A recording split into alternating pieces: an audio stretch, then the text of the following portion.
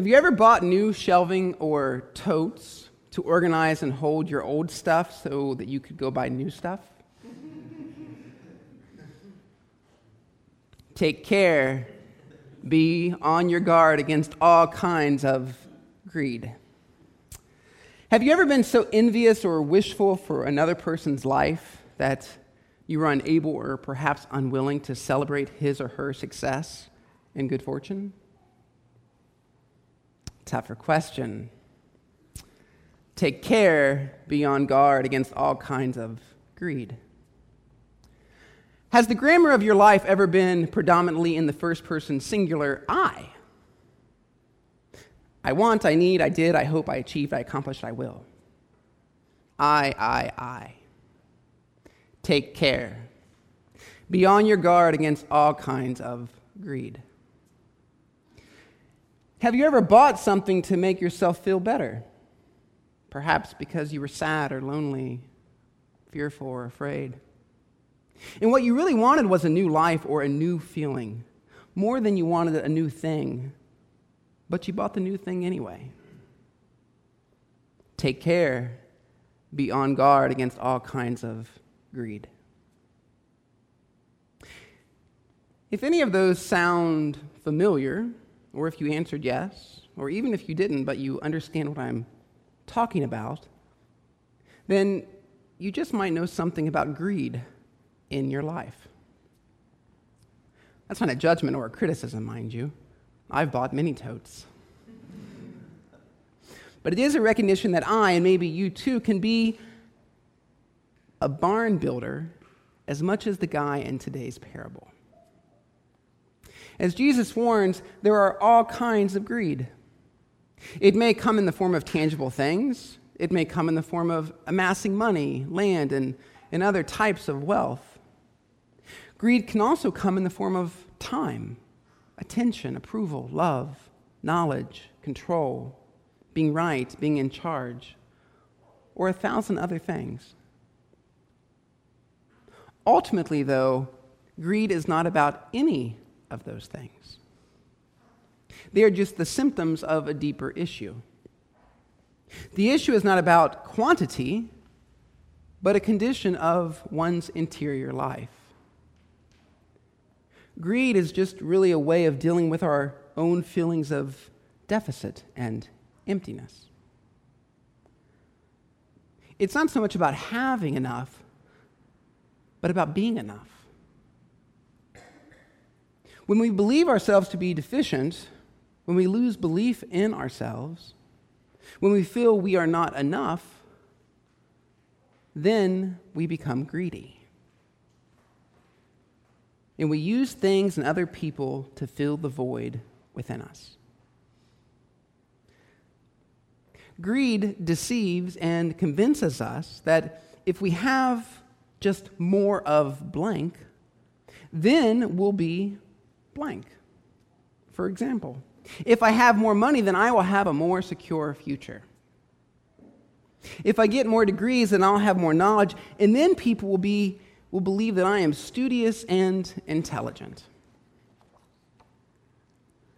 If I can get more of your time and attention, then I'll feel accepted and important and relevant.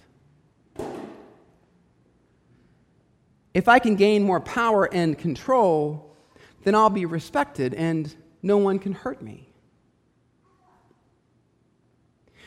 Greed uses external things to deal with internal matters, and it never works. Greed always leaves us wanting more, always seeking the next dollar, the next object, the next word of approval. The thing is that greed steals and deprives us of what we want most. Greed thieves us of our lives. Greed always makes you poor. Always.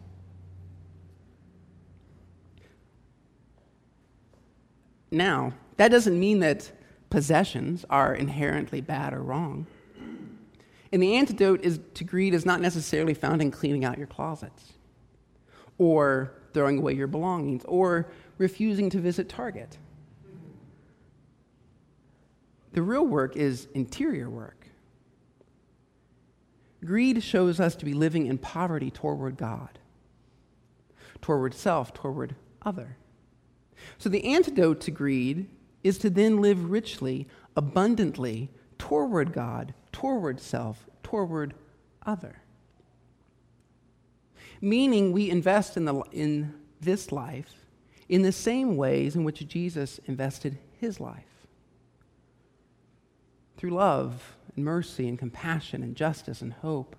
Through courage and acceptance and truth and beauty and generosity. Because lest we forget, Jesus was a poor homeless rabbi. Dude didn't have 2 denarii to rub together. He didn't. And still he lived abundantly. His life reflected the wealth of God's love. And yours can too. To live richly in this life begins with knowing that we are beloved. There is freedom in that. It is the freedom to live richly towards self and other. It reveals that freedom that there is enough. It declares my life to be as important and valuable as your life. It eliminates the need for comparison with and judgment of myself against you. In essence, being one's presence takes precedence over what one does and what one possesses. To the degree that greed is present in our lives, it thieves us of God's love. And it thieves me of you and the possibility of us. In today's parable, Jesus said, life does not consist in the abundance of possessions. Somewhere deep within us, we already know this.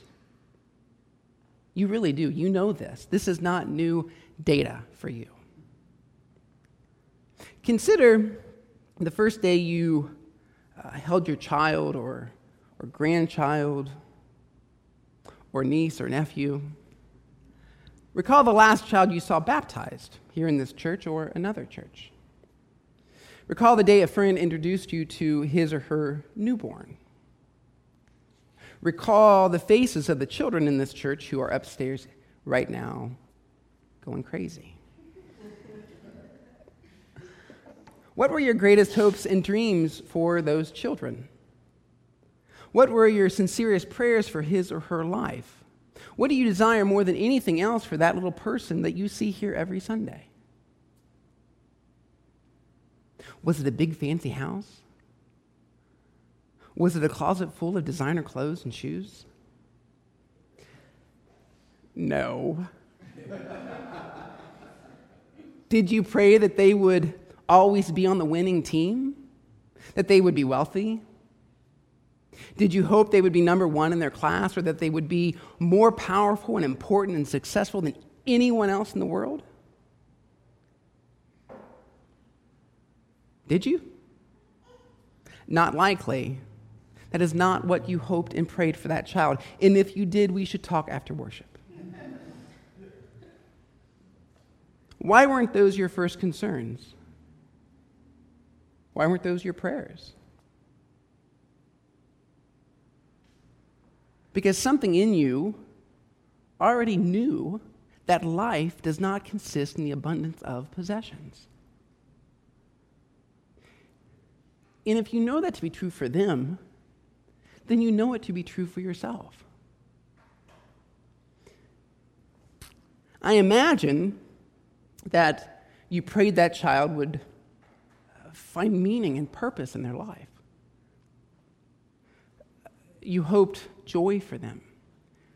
You wished that child a world of peace. You prayed they would look in the mirror and see their own beauty, their own goodness, their own holiness. You prayed that they would find someone to love them unconditionally. You hoped that they would imagine all the possibilities life had to offer. The reason those things were your prayers and your hopes and your wishes is because somewhere deep within you, you know and you want the same things for your own life.